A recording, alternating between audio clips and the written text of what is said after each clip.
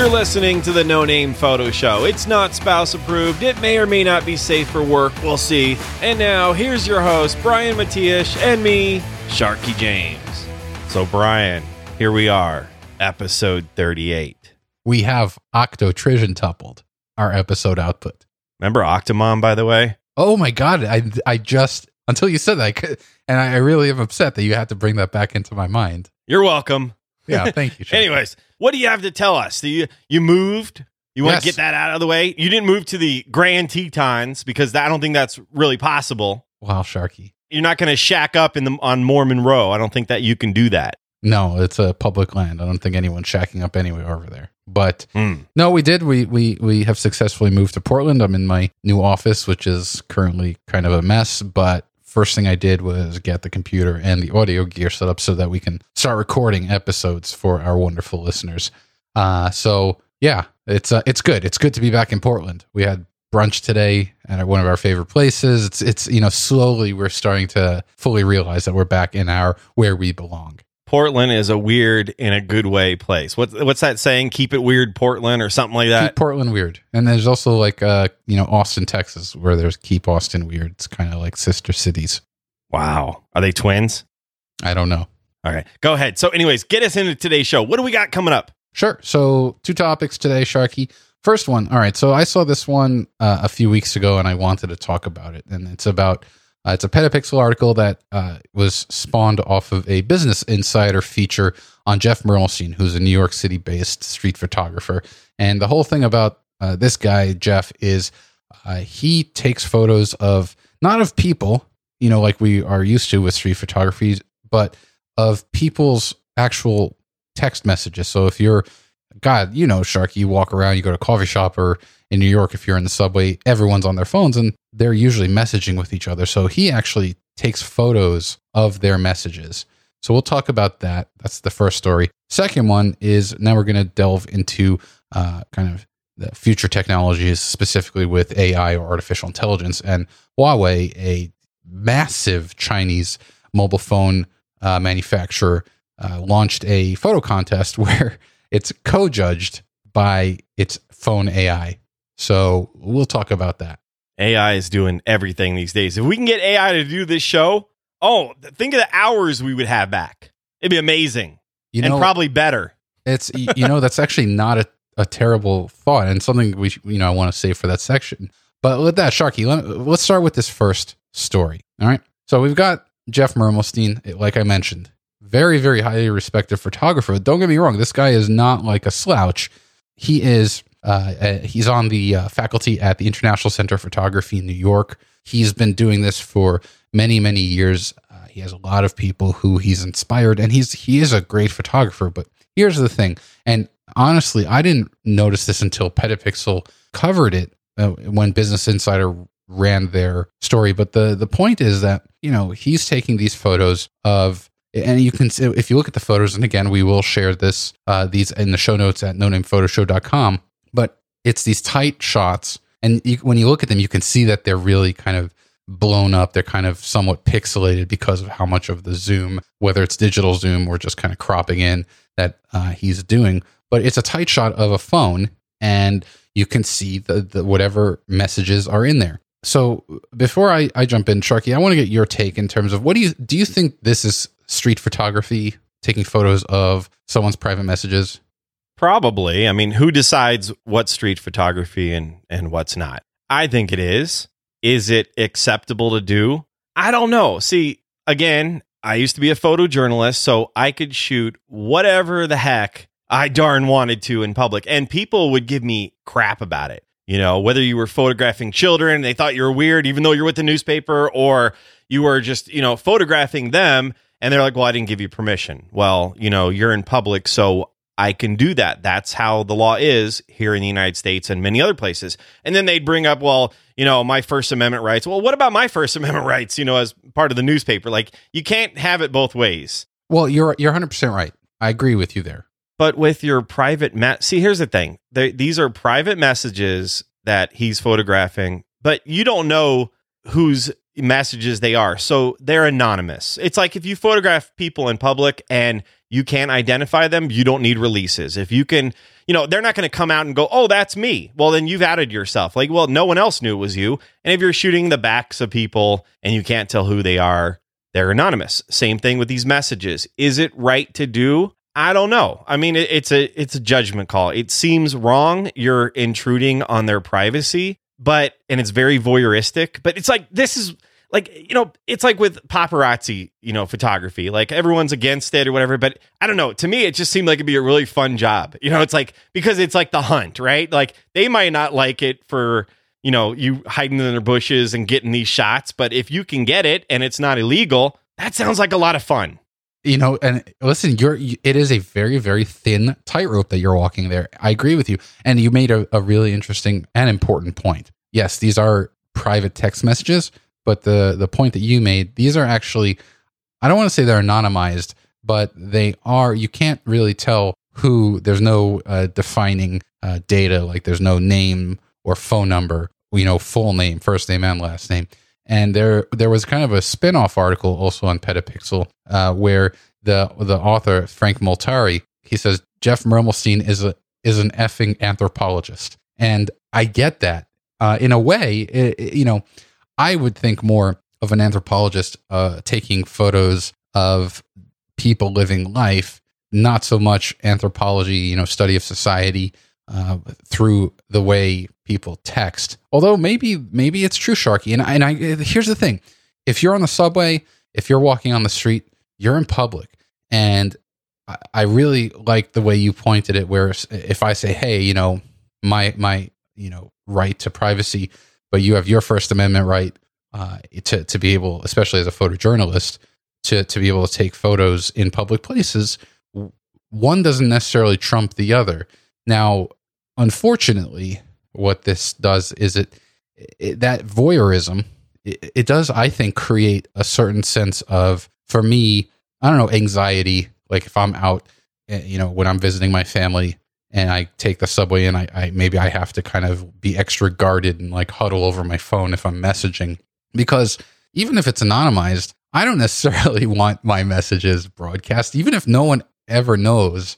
It's just that in your mind, there's a little tick. It's like, oh, my privacy has been kind of invaded in a way. And I feel very conflicted about it, Sharky, because my primary kind of directive is, as a photographer, is being able to take photos and document life. But when I think of street photography, and you can argue with me on this, but I think of the what people typically picture when you say street photography, of people in situations, either being stationary or in motion, but living life. I don't necessarily consider taking a photo of messages street photography, because it's a snapshot into the psyche of an individual or maybe a collective group of people. The way people chat, because you can see if photos or GIFs were embedded, the way people reply and converse with each other. There is an anthropological spin to that, but I don't necessarily consider that street photography. What about you? Like I said, I think it probably is now, and it's not for us to decide. It's not for really anybody to decide. It's like art. It's, it when you see it, I guess. I don't know. I think there's value in seeing how people communicate when they don't know that you're watching. I know that sounds bad. It's like, for instance, when I was a photojournalist, if I would approach somebody and say, okay, I want to take your picture, you're at an arts and crafts festival, whatever. It looked posed. It looked just, I don't know. They were uncomfortable. So I would use my 70-200 and I would shoot from, a mile away, also known as about like 30 feet or so. And I would get true moments with people interacting with their kids and their spouses. And those were like much better photos. It's like with this, you're seeing how people communicate. Now, here's the problem, though. Not everyone's going to have the ethics that Jeff has, right? Jeff, my name is Jeff. Some people are going to get that joke. Not everyone's going to have his ethics and only post the photos that don't reveal people's, names and addresses and phone numbers and, identifying information, etc. A lot of other people are going to. It's the same idiots that are going to go trample across the Grand Prismatic Spring and whatever, just because they can, they're going to do it. Because why not? Because they don't care. Yeah, you know, you bring up another good point in terms of the whole copycat mentality. People see this. It's clearly getting notoriety. It was shared in Petapixel. Again, you know, Business Insider did a feature on him and specifically on his text message photos. And you're right. The problem that, I don't know if it's a problem, and I really am conflicted. I'm not, you know, it's not just kind of contrived, but part of me is not outraged, but just a little pissed off. Like, I get, again, like you said, with a telephoto lens, taking a candid moment of people or a person doing something. When you eliminate the entire kind of corpus, the entire body, the human, and all you're left with is a screen with a text message and some fingers. To me, to me, that's more of a, I don't know what the word is, like, it's more scientific. Again, it's like anthropology. It's actually, it's like taking, if this were the 1800s and taking handwritten letters and you know, scanning them in and sharing them. I see that as the same as this. It's not necessarily street photography or any kind of photography for that matter, but it's more kind of documenting the way humans communicate with each other using the tools available back then, using the tools available today. So I kind of worry that we're conflating what he's doing with these text messages and street photography. Don't get me wrong. If you look up Jeff Mermelstein and you look at like his book, he has a book, Sidewalk. Also, Jay Maisel, one of my favorite New York-based street photographers, kind of a consummate photographer's photographer. These are people who they understand and they know how to spot life happening, and they know how to get the photo in the best possible way, you know, waiting for that, you know, decisive moment. So to me, there's no decisive moment. If the decisive moment is waiting for the right time before the person sends the send button for their reply in text message, that to me is not necessarily very skillful photography. And maybe that's my point. But I don't know. Again, I defer to you here because I think you have more of a reason to defend this practice because, yes, you're out in public and you should be able to do what you have to do. But it also comes with some, you know, journalistic ethics too. Like, I knew when not to take the photo. There was plenty of times where I could have got a great, scandalous photo, but we were a newspaper, not a tabloid, you know, so you don't take the photo, or you take the photo, but no one sees it, but you know, because it's like, well, okay, I documented it just in case, you just never know. But, you know, like, I agree with you 1,000,000%. It takes no skill or very little skill to take a picture of someone's screen, and you could be firing away. You could be shooting video and pulling stills, whatever. Photographically, it's crap. I'm going to call it crap. Sorry, Jeff. It's crap, the stuff of the screens. From a scientific standpoint, though, it's interesting. You know, like, going back to either high school or college psychology, when your subject is aware of your presence, their demeanor and the way they act change. If they're not aware of you, they act differently. If they are aware of you, they act differently. So, you know, someone might change the screen, you know, so you're getting the real, true, raw, what people are like. And I think that what he's doing, even though it's intrusive, it's invasive, it's a little odd, there's value in seeing how people communicate when others are not watching. There's value in that. Is it photography? Technically, but it's not. There you go. I think that is a great way to end it. It's a fair distinction. And with that, let's just kind of move on to our second story. So this was interesting, Sharky. And I know, you know, I don't know what your thoughts are on artificial intelligence, but I saw this a few weeks ago, and I knew I wanted to talk about it with you on the show. So Huawei, they make mobile phones, and they're based out of China. They are massive, although they're not as big. They have a presence in the U.S., especially since I think Google used Huawei for one of their Nexus phones or Pixel phone. I can't remember. But here's the thing. They launched this new phone called the P20 Pro, and we'll link to the specs in the show notes at nonamephotoshop.com. It looks like a really crazy phone. It's got 3 lenses. One of them is a 40 megapixel RGB lens and sensor. Then there's an 8 megapixel telephoto, and then there's a 20 megapixel monochrome. So, you know, now we're moving Sharky from 2 lenses to 3 lenses on the back of your mobile phone. Go figure. But here's the thing. They decided to start this photo contest. And photo contests by themselves are nothing really big. You know, thousands of them happen every year. But they call theirs Spark a Renaissance Photo Challenge. And the little shtick is in the word Renaissance, the AI is capital in the middle of the word. So, Sharky, I can't believe it's interesting, but it's also kind of concerning. So the kind of angle to this contest is that part of the contest in terms of the aesthetics and determining, the judging of it, part of this contest is co-judged by Huawei's artificial intelligence on the phone. And then another part of it is judged by an actual human. And you can see, we'll link to the gallery. There are photos where, submissions, and there's a little overlay that shows the score that the phone, the P20 Pro, gave it. So let me ask you, Sharky, what are your thoughts here? First of all, let's talk about AI and photography, and then let's talk about AI and kind of like how it's judging aesthetics and kind of the merits of a good photo. So what, do you have any thoughts on using a computer, a learning computer, to edit your photos? Listen, AI is going to be a massive part of photography going forward. There's not going to be a time in human history from here on out that AI doesn't play a part. So that's important. No, it's not like you can be like, well, the robots and stuff, that's not going to happen. The robots are here already.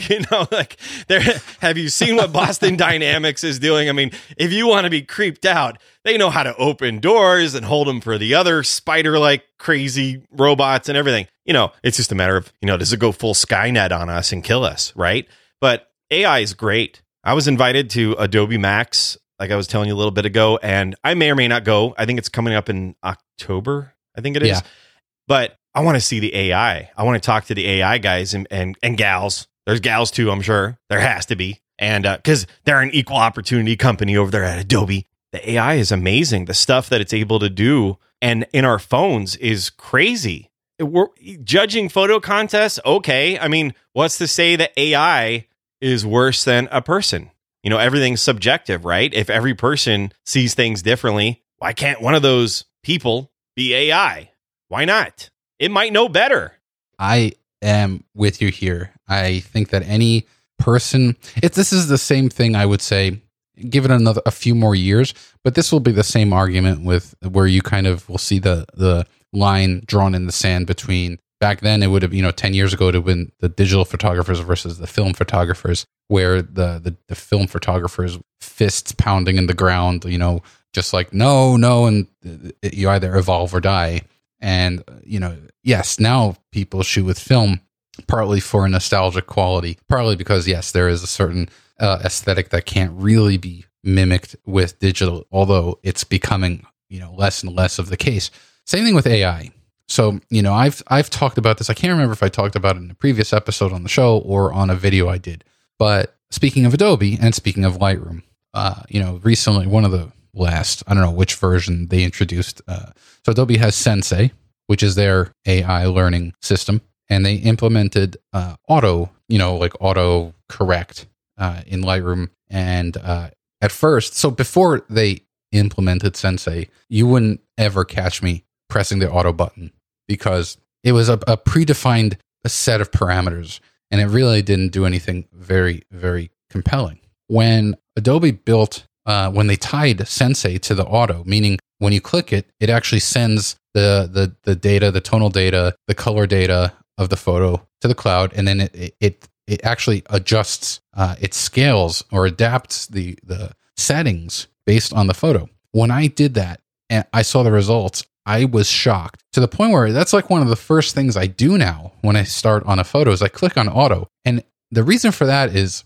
it saves time. It doesn't make any stylistic changes. It doesn't add any split toning or any sharpening or any of that. What it does is it just adjusts the tone curve, it adjusts some of the exposure values, and it adjusts a little bit of the vibrance and saturation. Doesn't actually change the colors. And I have to tell you, without any sort of exaggeration, I cannot remember a time where I hit the auto button and then I went to Command Z to undo it. Every single time I apply it, I'm happy with the results. And that's because of the AI, the Sensei learning. And I will say this, Sharky, any company, any photo editing software company out there that doesn't take AI seriously, meaning they're just doing the same old thing, trying to do basic boring effects and aren't actually implementing some sort of AI, they will be legacy. They will be forgotten. They will be prehistoric. They're going to Kodak themselves. They are going to Kodak themselves. I really like that, Sharky. I look at Luminar by Skylum, and one of the things I love about that is the sunburst filter, because that actually uses machine learning, computer vision.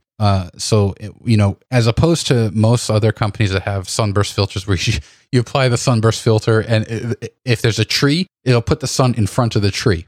Like, that makes sense. No, with Luminar, it has edge detection, and it'll adjust itself so that if you put the sun behind, it'll be behind the tree. It's really brilliant when you look at it. And so that's my take on it. But as far as a contest goes, Sharky, I'm very torn here. I'm very torn, because it's one thing to use AI to help with editing a photo. It's another thing when you abdicate or you kind of give up especially in a contest when you're judging. To me, I'm really torn here, Sharky. I'm really torn. I don't know. My knee-jerk instinct is like, you shouldn't try to replace determining the aesthetic and technical qualities of a photo should still be done by a human. But at the same time, am I being hypocritical by saying, oh, what if can't a computer learn to judge that as well? So what do you think? Listen, my sensei auto-corrects me all the time. I couldn't remember if it was wax on or wax off, but now I know. I know the difference, right? Oh, dad joke number 1. Got that done. Oh, I host the Petapixel Photography Podcast, by the way. Halfway through the show. Plug. Done.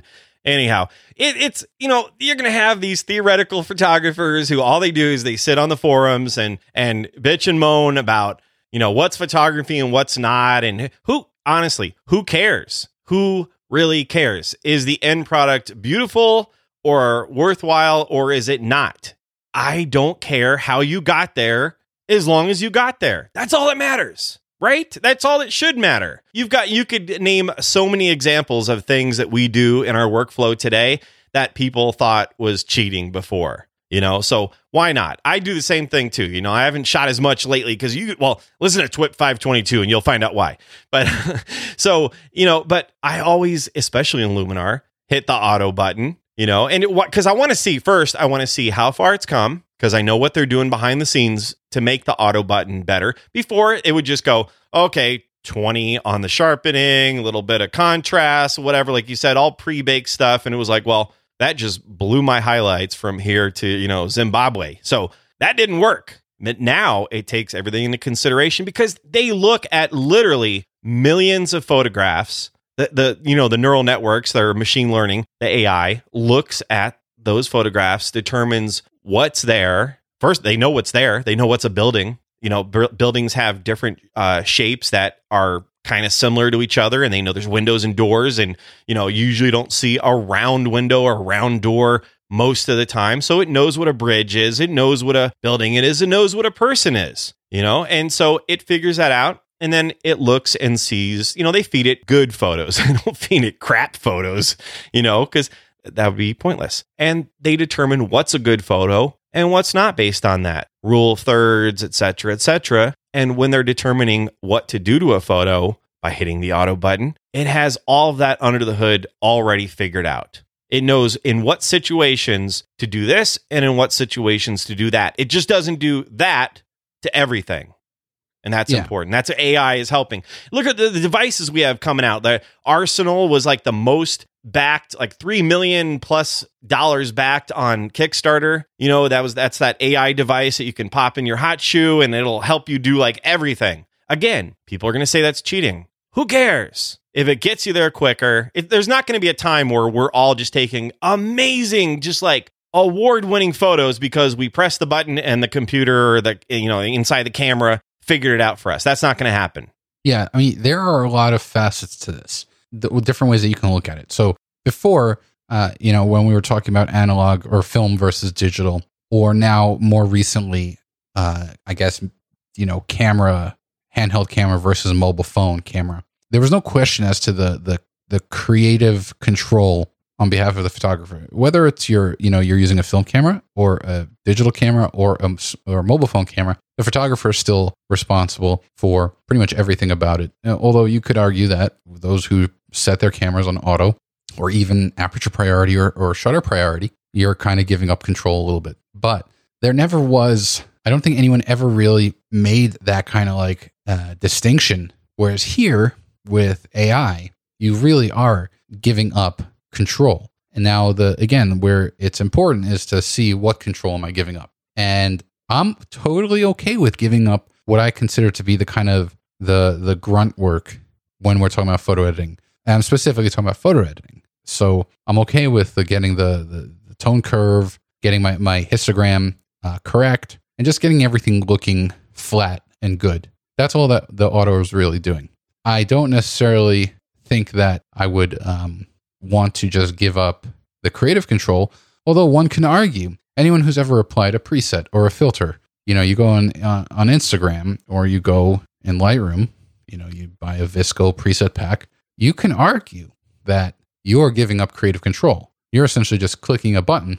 I mean, it's like the Happy Meal of photo editing. You have just like this one click, 99-cent dollar menu, and there is, you didn't do anything. All you did was hovered your cursor or you tapped a little thumbnail on your phone. So for those who are kind of, listening and they're starting to get they're shaking and the troll in them is coming out and they're getting all angry about the prospect of AI. Listen, odds are I'd be willing to bet that almost everyone who's listening has used a filter or a preset. And if in doing so, you didn't feel some sort of allergic reaction or sick to your stomach over it, then you should probably be okay with this as well.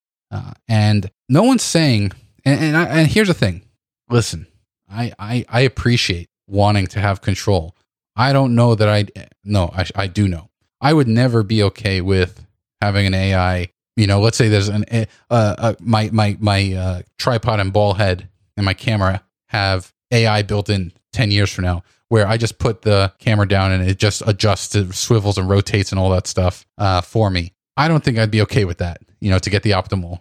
I know I would not be okay with that. But to help kind of, one, if there's an AI to help me ensure that I get the proper exposure, let's say time is of the essence and I just need to get the right long exposure, it's okay to get by with a little help from technology. And I was going to go with the song there, but yeah, so I don't know. I think that people who are going to freak out over AI, it's going to be the same or the next generation of the digital versus film, that kind of stuff. Time is valuable, right? And people who listen to my show are going to recognize that little nod to my show. It's from the FreshBooks ad. Anyhow, whatever gets you there quicker, I say, is okay. It really doesn't matter. I think it just, people think too much about this stuff. I'm really critical. My job is to be critical about the news items, right? Like whatever comes out, I look and I go, okay, what's the pain point? What's the failure point? What are they doing that's completely stupid? And I call them out on it. AI is wonderful. It really is. As long as, you're making the decisions on where you're aiming your camera and, you're deciding on some settings, etc. What's it matter if like when you edit, it takes you a little further down the road. It might be doing what you would do anyhow, but faster. And that's all that matters, I think. Now, before we move on, I want to address something that the audience has no idea just happened. And that's one of your Sonys just overheated on the video thing. What happened there? I don't know. I just turned it on and off. I don't know why the video just kind of stopped working, but yeah. So when people say, oh, my Sony doesn't overheat, come on. They do, right? Yeah, I don't know if it's the camera or it's the box off to the side that, the camera's going from micro HDMI to HDMI and then into my computer via Thunderbolt 3. I'm not sure, but yeah, I saw the video signal stop and I was like, that's weird. And so I just toggled the power button and it's back. It threw up a message. I don't know if you saw it too, but it said thermal something or other, I didn't something's see that. Too hot. Yeah, I wish I had screenshotted it. Oh, so it literally said it's too hot. Okay. So it was your camera. Okay, I didn't see that. So that actually helps me troubleshoot. Which camera is it, by the way? It's an A6000. I just, that's like my dedicated, at my computer, rather than using like a Logitech or the built-in camera, the iMac, I get much better video quality if I'm ever doing some sort of a screencast or something by recording from that. Well, you used to use your A7R Mark II, and then I think your A7R Mark III. Like me, I've got semi-permanently installed my old Sony A6000, and then I've got a Photo Deox declicked adapter thingy to it, and a Nikon Nifty 50 on there.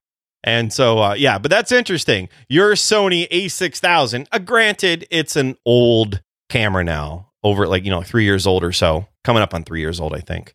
It's, we're not going to give Sony too much stick for that. But here's the thing. I mentioned before the show how, we installed central AC in this house a few days ago, but there's no intake vent on the second floor, which is where our offices are. So it's about 10 degrees warmer up here. But I didn't think it would be that hot for the camera to overheat. So that's something to keep in mind. But that is the first time that's ever happened. I've shot the A6000 in 90 plus degree temperatures, and it was just fine. You need to get one of those little laser things. I just got one on Prime Day on Amazon because it was half off, and I was like, all right, I'll spend $10 on one of those. I've always wanted one, and you can aim it at something wherever the dot the thermal lands. Thing? Yeah, it tells you what the temperature is, so you can aim it at your A6000 sensor and be like, wow, that's crazy. Yeah, I love those reviews for TVs and computers and stuff, and they do not an infrared, but they do a thermal photo, and they use that laser guided thing. So yeah. Anyhow, we were talking about the Huawei and AI stuff. Did we put a fine point on it? I think we did. Use whatever tools are going to get the job done for you, unless you're doing unless you're entering a photo in a contest that says you can't have used AI in the creation of it.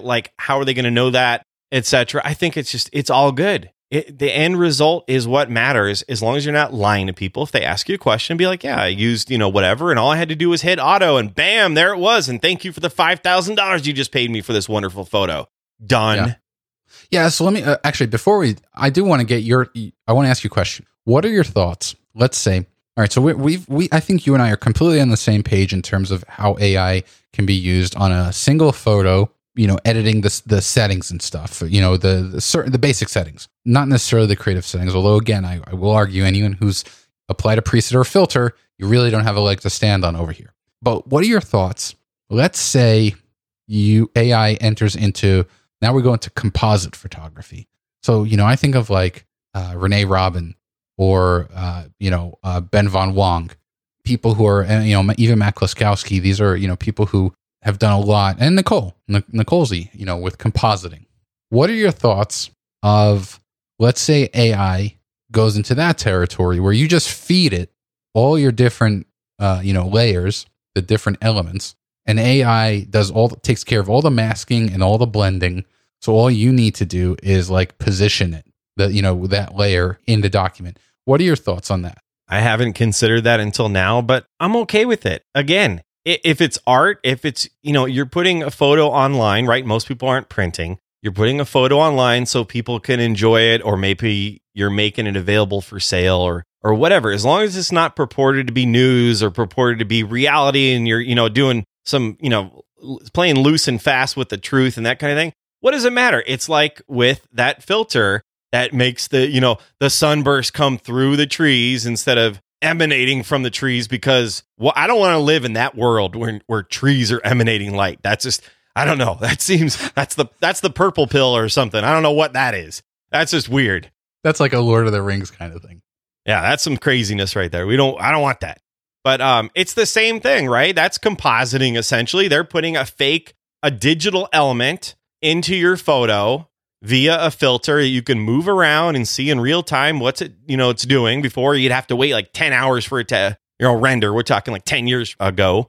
What's wrong? It's fine. And there's going to be people that are like, no, that's not photography. That okay, so go back to your wet plate, your daguerreotypes, because only photographers from a century plus ago are the true photographers. That's the real deal right there. Don't touch a computer. Don't do anything. Come on. People get so worked up about the stupidest things. This is going to be a Mac versus PC thing, a Jew versus Christian. It's like people get a religion over this. It's so stupid. I agree. And it is funny watching, actually, going on Reddit or going on Twitter and seeing how visceral of a reaction some of these things elicit, or go into the comments section of any of these articles. Forget it. I'm with you. It's just like, who cares? I mean, I don't see you as any less of a photographer. If for me, I can tell you, I love compositing. I absolutely cannot stand the process of, editing or masking out certain elements that I want to use. If there was technology that can help me save me time, it's not like I want the AI to choose the different elements in my photo. But if I say, hey, I want the airplane out of this photo, I want the birds out of this photo, I want the person out of this photo with their hair. God, are you kidding? I mean, and again, let's go back. Let's talk about kind of hypocrisy here to a degree. People who are going to start getting they're lighting their pitchforks. They're getting ready.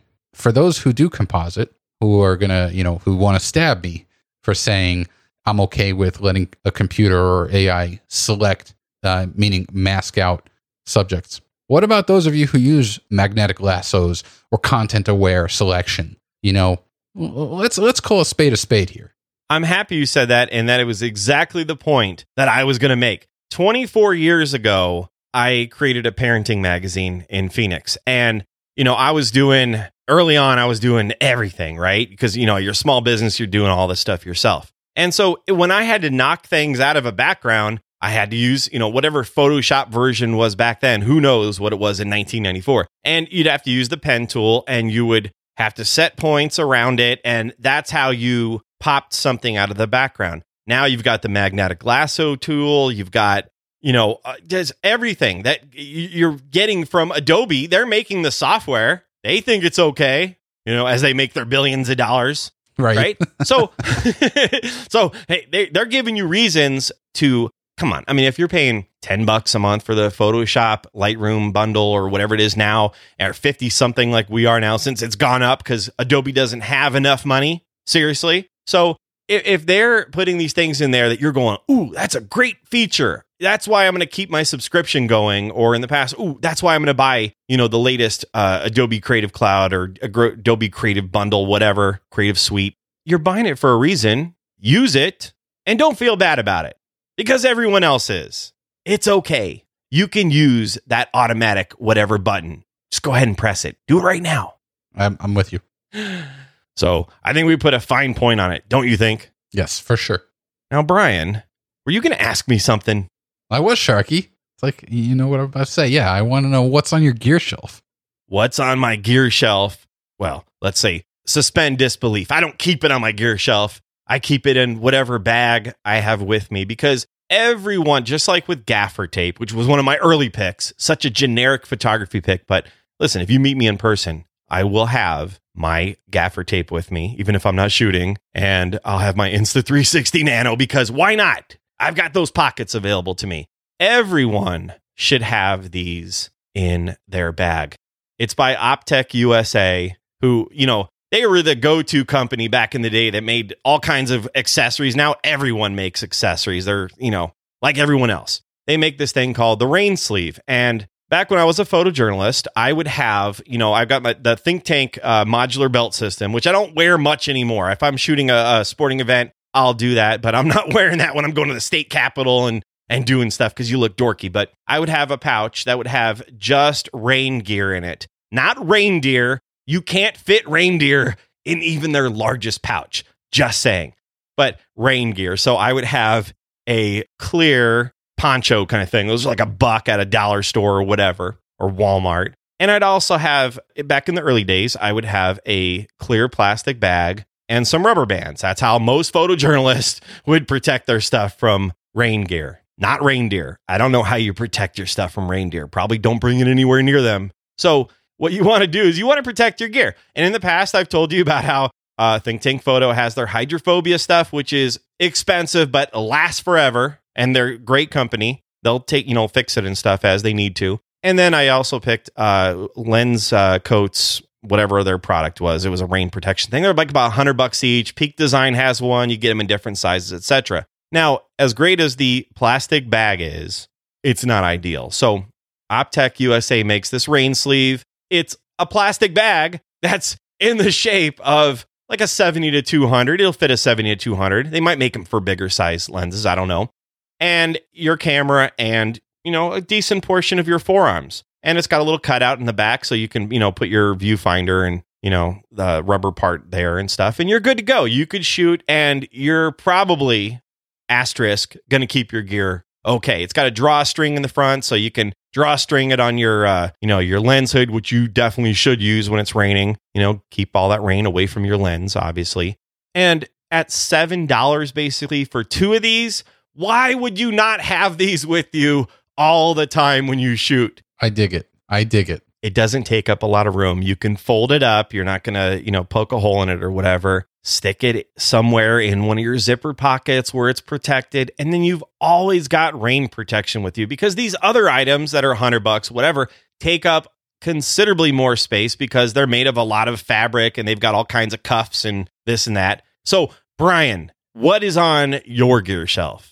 Well, Sharky, so what's on my gear shelf is something that actually I have a few of, and I love them because now that I just kind of moved, I had to pack all of, with photography, you have the big stuff. You got your cameras and your lenses and tripods and stuff, but there are also a ton of little things, even like filters and just little things. And so I have these, my pick is by Shimoda, and it's their accessory pouches. And they come in 3 different sizes. And the thing I love about them, it's an accessory pouch. Like, let's not go crazy here. But what I love is that it has a section of it that has kind of like a clear surface so you can see what's in the pouch. And that to me is super helpful when if I use these pouches when I'm on a shoot traveling.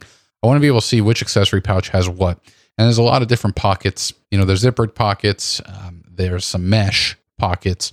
And it's actually quite versatile. And for me, the thing I love about them specifically is the color. So the ones that I have are these like kind of like a bright blue. It's easy to see in any bag that you have. Most bags are just kind of like really dark with gray. So having a nice little color to it makes it easy to pick up. But the small one, I have the small one. That's what I travel with for the most part. I put an external hard drive in there for backup purposes, and then all of my different cables and my USB hub, and it's perfect. And it fits in every bag I have. And then for the larger things, like if I want to take a bunch of filters and filter holders, I'll just use a medium or large. So, I love them. I think as far as accessory bags go, they're some of the most functional that I've seen. I agree. I've got those as well. Shimoda was one of our advertisers when they were launching the bags. I've got the 40L. You've got, I think, a 40L and a 60L or whatever it is. And aren't you a Shimoda ambassador? I can't remember. Yeah, I'm a member of Shimoda's Pro Team. And for me, I do absolutely. I'm proud to be a member. I think I used one of their bags as a pick, and I think you might have too back in the day, if I remember correctly. I don't know, but I remember you talked about it. And so it's as far as adventure bags, I have not seen a better one. I agree. And listen, I don't do a lot of crazy shooting in Iceland and other places you go to, but this is the most comfortable bag of this type. I've, tried on other ones before, obviously, camera stores and such. This is the most comfortable bag I think I've ever worn. It's just, I don't know, it just fits great. Ian and the crew over there just do a wonderful job. So I've got those pouches, like you said. I've got their inserts. They're great. My wife loves them for putting makeup. They're great if you want to put makeup and stuff in them or whatever. It's just great for when you open your bag and you're like, all right, where's my stuff? You got a pack for this, a pack for that. You can see it. It's wonderful. It's not ridiculously expensive. They're unbelievably well made. And disclosure, you and I both have connections to them, but still, just go try this stuff yourself and you will be impressed. They're top notch. They're great. Yep. Awesome. What also was great, Brian, is this episode. I think so, if I do say so myself. What do you say? Yes, it was a good one. Definitely. They're all good ones. They're all equal. They're all 10s. We're knocking them out of the park every darn episode. We're trying. All right. Anyhow, before we go, do you want to tell people where they can find you, where they can find us? You make filters. You mentioned filters. Matiash.com. I'm going to give you a plug. And NicoleZ.com. You guys have filters and such. You didn't mention it, but I will. anyhow, go ahead and tell them where they can find you and us. Well, you can find me at matiash.com, matiash.com. And yes, I do sell preset packs and ebooks and texture packs and whatnot.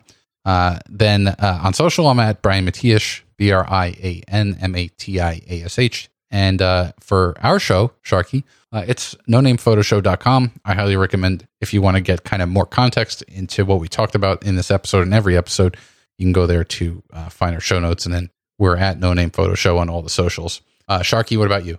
I host the Petapixel Photography Podcast, as I mentioned halfway through the show, a little late. And that's at petapixel.com/podcast. You can type in Petapixel, Petapixel, in your favorite podcatcher. Or like I said, go online. You can find me at Lens Shark, not Lens Shark. Again, I don't know that guy. Lens Shark on all the socials. Probably even Vero. Who knows? I don't go to Vero anymore. Seems like most people don't. And throwing shade on them. I'm sure they're great still, but I don't use them. And what else? That's about it. I don't know. Go to lensshark.com/deals for all my offer codes. You can save 20% here and there and everywhere. And well, not everywhere, just here and there. I want to be legal. Everywhere would be a lie. So some people don't care. I do. We have ethics. So Brian, what do you say we clap it out? Let's do it. All right, here we go. 1, 2. We'll fix it in post. Maybe. Love you, brother. Love you too. Bye. Bye.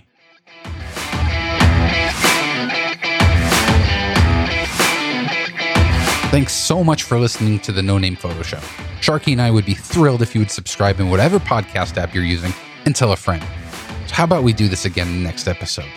Yeah, let's do that.